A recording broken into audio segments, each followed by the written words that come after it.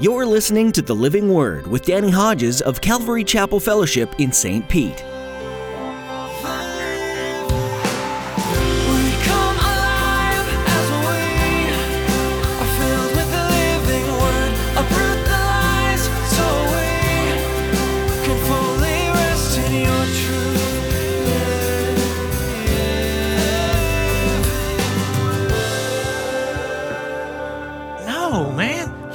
We built this because the Jordan is now going to be separating us, and we don't want our children or our children's children and future generations to serve any other God. And we want this altar here to be representative and speak to future generations that even though the Jordan separates us physically, we are united spiritually.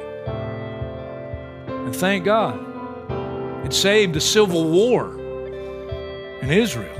Misunderstandings have happened all throughout history. And today, Pastor Danny will be pointing out a few in the Bible that almost led to disaster. Each time a misunderstanding occurs, sides are formed. Information isn't fully disclosed or isn't even asked for, and assumptions become fact in the mind. Has that ever happened to you? Maybe you've made assumptions, or maybe they've been made against you.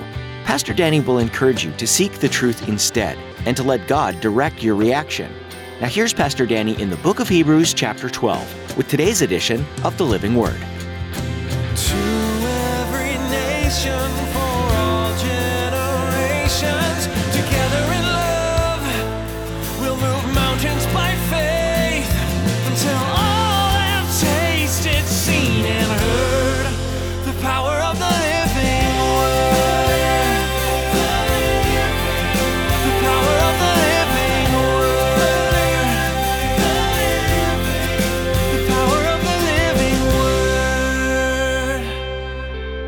We left off verse 14, so grab your Bibles, look down with me. Make every effort to live in peace with all men and to be holy. Without holiness, no one will see the Lord. See to it that no one misses the grace of God and that no bitter root grows up to cause trouble and defile many. See that no one is sexually immoral or is godless like Esau, who for a single meal sold his inheritance rights as the oldest son. Afterward, as you know, when he wanted to inherit this blessing, he was rejected. He could bring about no change of mind, though he sought the blessing with tears. You have not come to a mountain that can be touched and that is burning with fire, to darkness, gloom, and storm, to a trumpet blast, or to such a voice speaking words that those who heard it begged that no further word would be spoken to them, because they could not bear what was commanded. If even an animal touches the mountain, it must be stoned. That was one of the things God said at that time. The sight was so terrifying that Moses said, I'm trembling with fear. Now, what's he referring to in those few verses? When God came down on Mount Sinai, and with the rumbling, the thunder, the lightning, and the fire, scared the living daylights out of them. That even Moses was trembling with fear. Then he calls Moses up on the mountain, and Moses received the 10 commandments and the regulations that went with the law. Verse 22 is a sharp contrast to that experience and that sight. But you have come to Mount Zion, the heavenly Jerusalem, the city of the living God. Stop a minute. It's a real place. As we're sitting here right now, there is a real city of God. There's a real heavenly Jerusalem.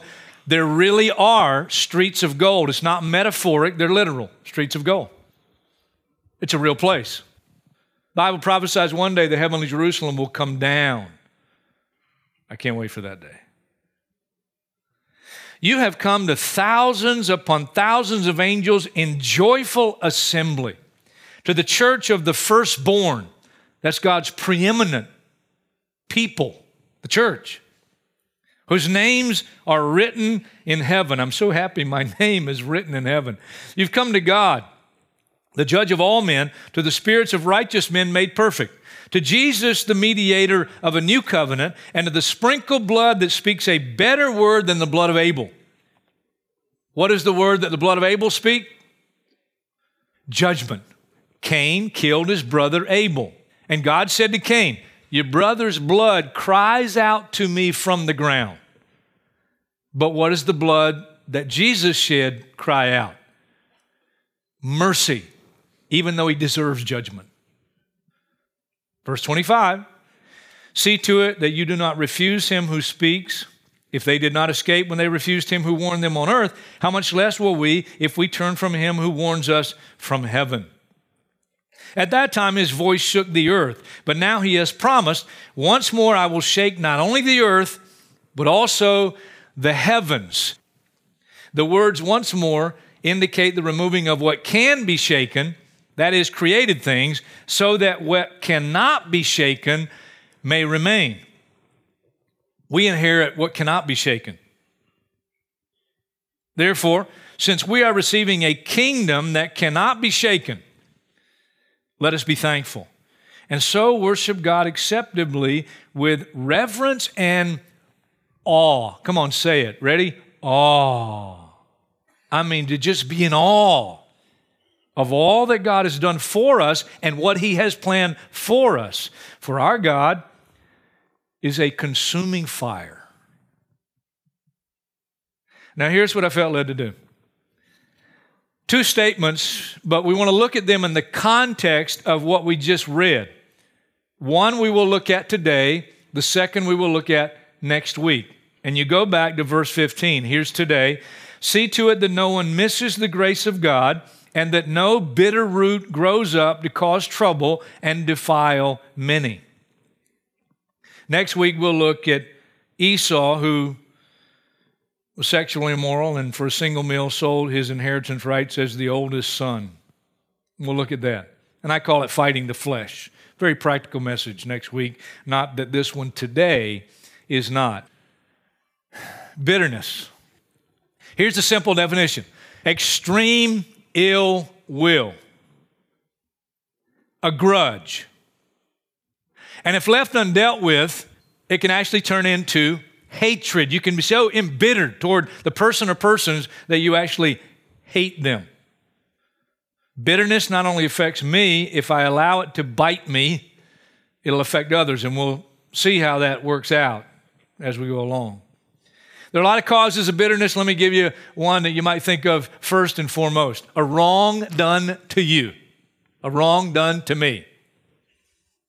Hey, let me clue you in on life. If you haven't realized it yet, let me clue you in. Okay, listen.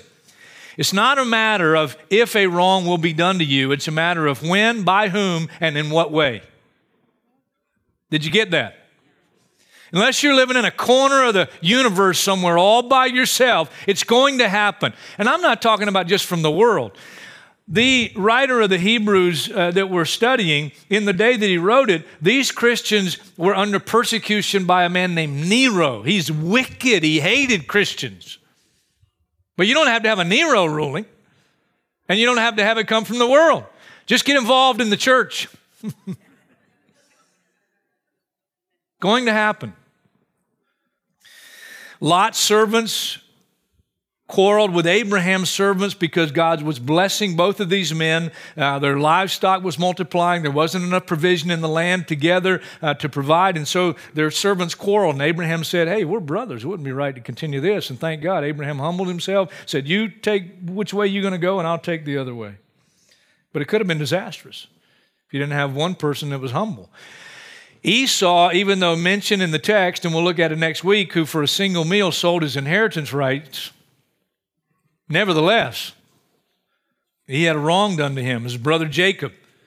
Remember? With mom's help. Mom helped Jacob by putting goat hair on him to make him like his hairy brother Esau. Mom cooked the stew that Esau would cook and gave it to her own husband. So she deceived her own husband. Amazing. A son and a mother deceiving dad and husband in that way. One of the most godly men in the Bible, man after God's own heart, David. And yet, you know, David made some pretty big blunders. There's an interesting story, and for the sake of time, I'm just going to tell you the story, quickly summarize it. 1 Samuel 25. David and his men, he's running from Saul. He's got these guys that come and become his followers, and they are together running from Saul. They're in a place called Maon. In Maon is a place called Carmel.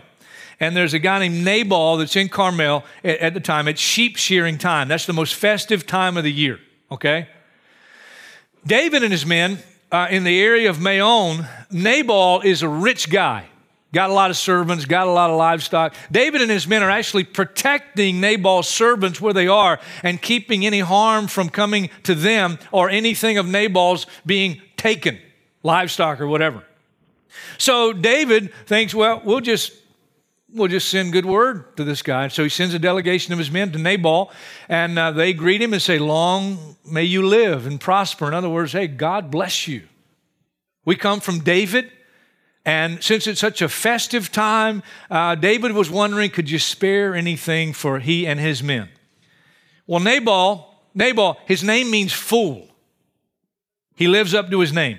He says to David's men, a lot of young guys are breaking away from their masters these days, so why am I going to give something of mine and give it to this guy? I don't know, he's a rebel, basically. And they go back and tell David. David immediately is bitter.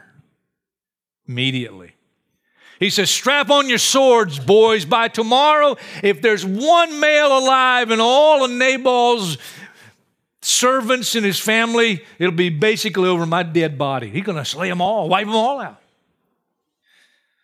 Thank God, Abigail, Nabal's wife, comes and pleads with David and has gifts, and she's a type of the Holy Spirit, and David relents, but he would have gone through with it if it wasn't for that. What's interesting about the story to me, it happens in between 1 Samuel 24 and 26. Duh. Say, what do you mean? Well, that's in 1 Samuel 25. You know what happens both in 1 Samuel 24 and 1 Samuel 26? David has opportunity because God puts his arch enemy, basically Saul, who's out to kill him for no good reason. David's innocent. And he puts him right where David can have it his life. And his own men say, God has delivered your enemy into your hand. And 2 times, both in chapter 24 and chapter 26, David rebukes his men, won't allow them to harm Saul. Says, I will not lay my hand on the Lord's anointed. In other words, I'm not going to respond bitterly the way he is responding bitterly to me.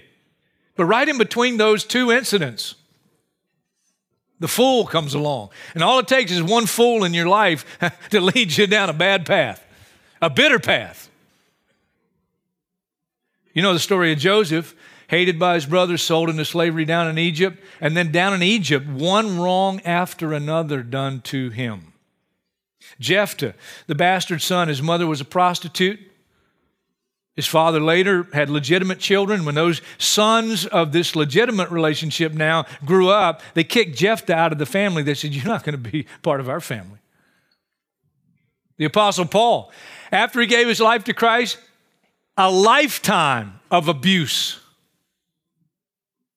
In one of the most endearing churches of the Apostle Paul, the church of Philippi, 2 ladies who had been in ministry together, ministered alongside the Apostle Paul, Euodia and Syntyche, had this bitter experience, and they wouldn't even minister together anymore.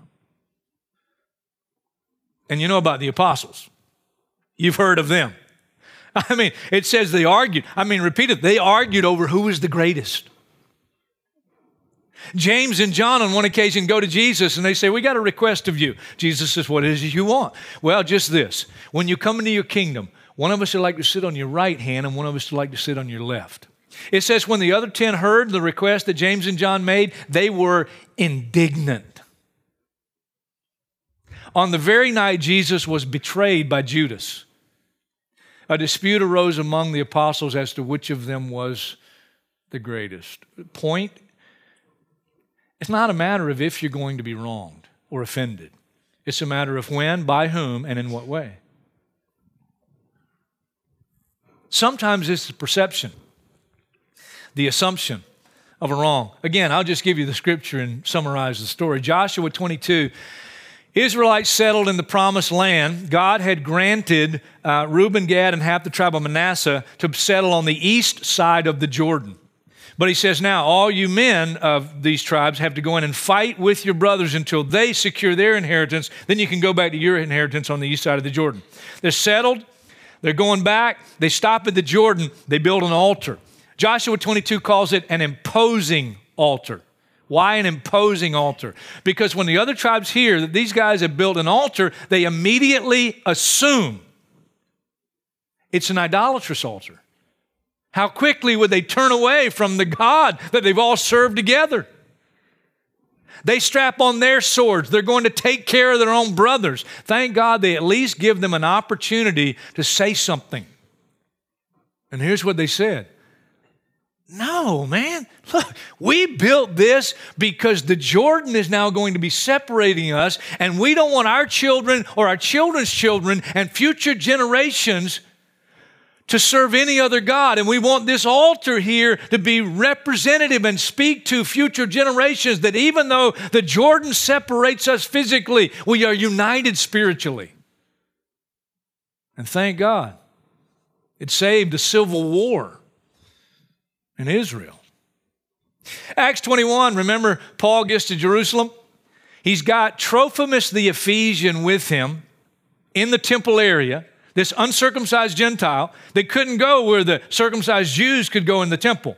He could go in the court of the Gentiles. And the people assumed that Paul had taken this uncircumcised Gentile where it was forbidden.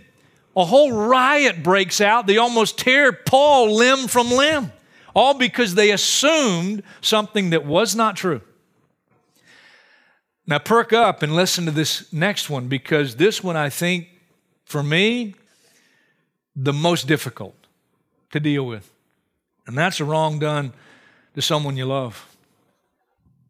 I'm going to turn to it and read a couple of verses. You're welcome to turn to it, or again, you can just listen. 2 Samuel chapter 13.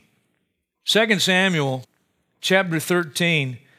Here's how the story begins. In the course of time, Amnon, son of David, fell in love with Tamar, the beautiful sister of Absalom, son of David. Now, David had more than one wife. And so you had kids with different mothers and the same father. You have what we would call today a blended family. Amnon became frustrated to the point of illness on account of his sister Tamar, for she was a virgin, and it seemed impossible for him to do anything to her. Now, Amnon had a friend named Jonadab, son of Shimei, David's brother. So this is Amnon's cousin. Jonadab was a very shrewd man. He asked Amnon, "Why do you, the king's son, look so haggard morning after morning? What's bothering you? Won't you tell me?" Amnon said to him, "I'm in love with Tamar, my brother Absalom's sister." "Well, go to bed and pretend to be ill," Jonadab said. "And when your father comes to see you, say to him, 'I'd like my sister Tamar to come and give me something to eat. Let her prepare the food in my sight so that I may watch her and then eat it from her hand.' David consents to the request. Tamar prepares the food, brings it to Amnon's chamber. When she gets there, Amnon asks all the servants that serve him as the king's son to leave. "Get out of here. Let everybody leave me." He's now alone with Tamar. He says to Tamar, "Bring the food into my bedroom." And as he lies on his bed and she comes to feed him, he reaches and grabs her arm and pulls her and says, "Come to bed with me, my sister." She resists. She says, "You'll become a fool if you do this. Don't do this thing. You'll become a fool and I'll be disgraced." But because he's stronger than her, he pulls her down, he rapes her. Ironically, after he rapes her, it says he hated her more than he loved her. He calls his servant in and says, "Get this woman out of my room and bolt the door behind her. She can't come back." She leaves. She tears her ornamented robe that all the virgin daughters of the king wore, and she puts ashes on her head. She's weeping, and she goes to her full-blood brother, Absalom. And Absalom, he's suspicious right away, and he says, "Did Amnon do this? Is this Amnon? Did Amnon do this?" And he invites her to live with him. And if you read the story, verse 21, when King David heard all this, he was furious. And yet, he didn't respond as he should have as a father. That's not the point of the story, but you need to know, as much as he loved God, he failed as a father. Absalom never said a word to Amnon, either good or bad. He hated Amnon because he had disgraced his sister Tamar.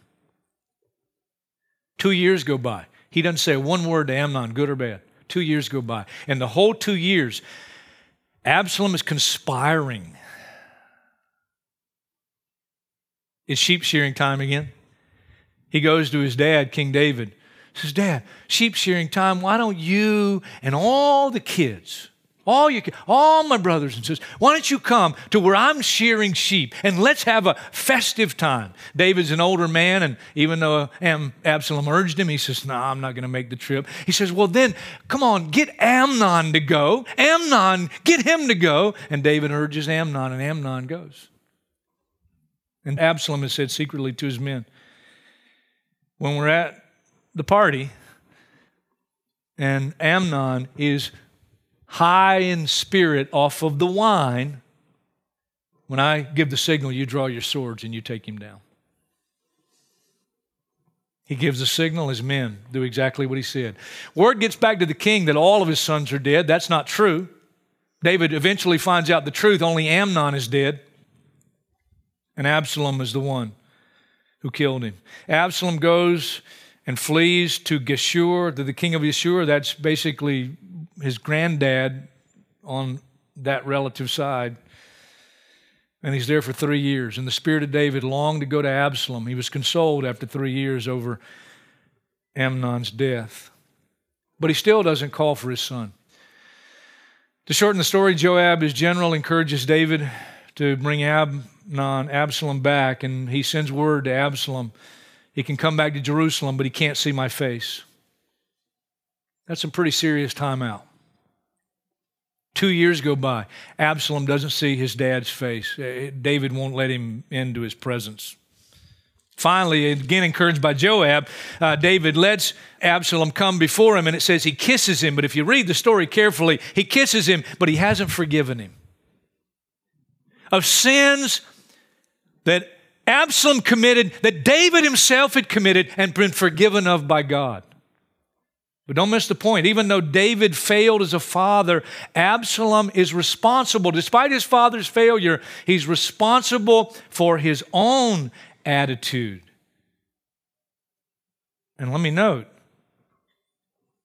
where did this whole bitter snowball start? How did it start? It started when a wrong was done to someone Absalom loved dearly, his sister. Let me give you a little personal footnote.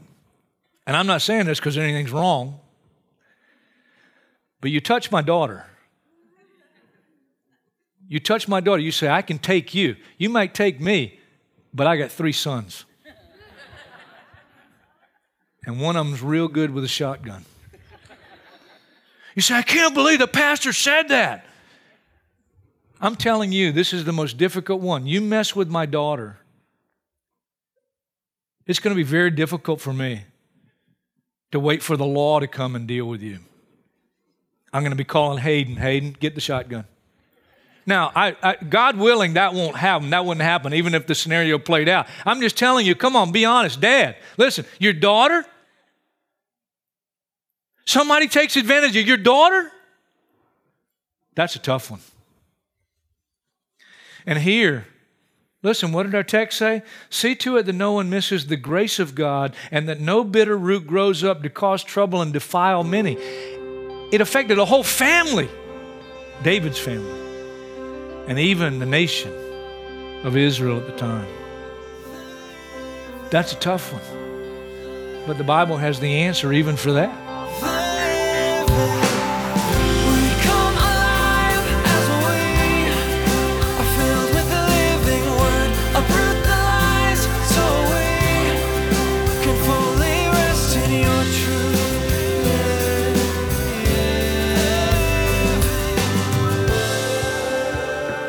The book of Hebrews encourages its readers to discontinue their reliance on the law. Jesus came to fulfill not only the prophecies of a Savior, but also the law itself. He perfectly lived out every word of it, never wavering, and always showing love and kindness. Jesus then became the sacrificial lamb, the one who would die in your place, so you wouldn't need to face the punishment your sins deserve. His blood paid the price. All you need to do is accept it. Are you ready to take this step of faith? Jesus is ready and waiting for you to step away from your old life, with loving arms wide open. If you're making a decision for your Savior today, please let us know. We want to pray for you and be available to answer any questions you might have. Please email us at info@ccfstpete.church.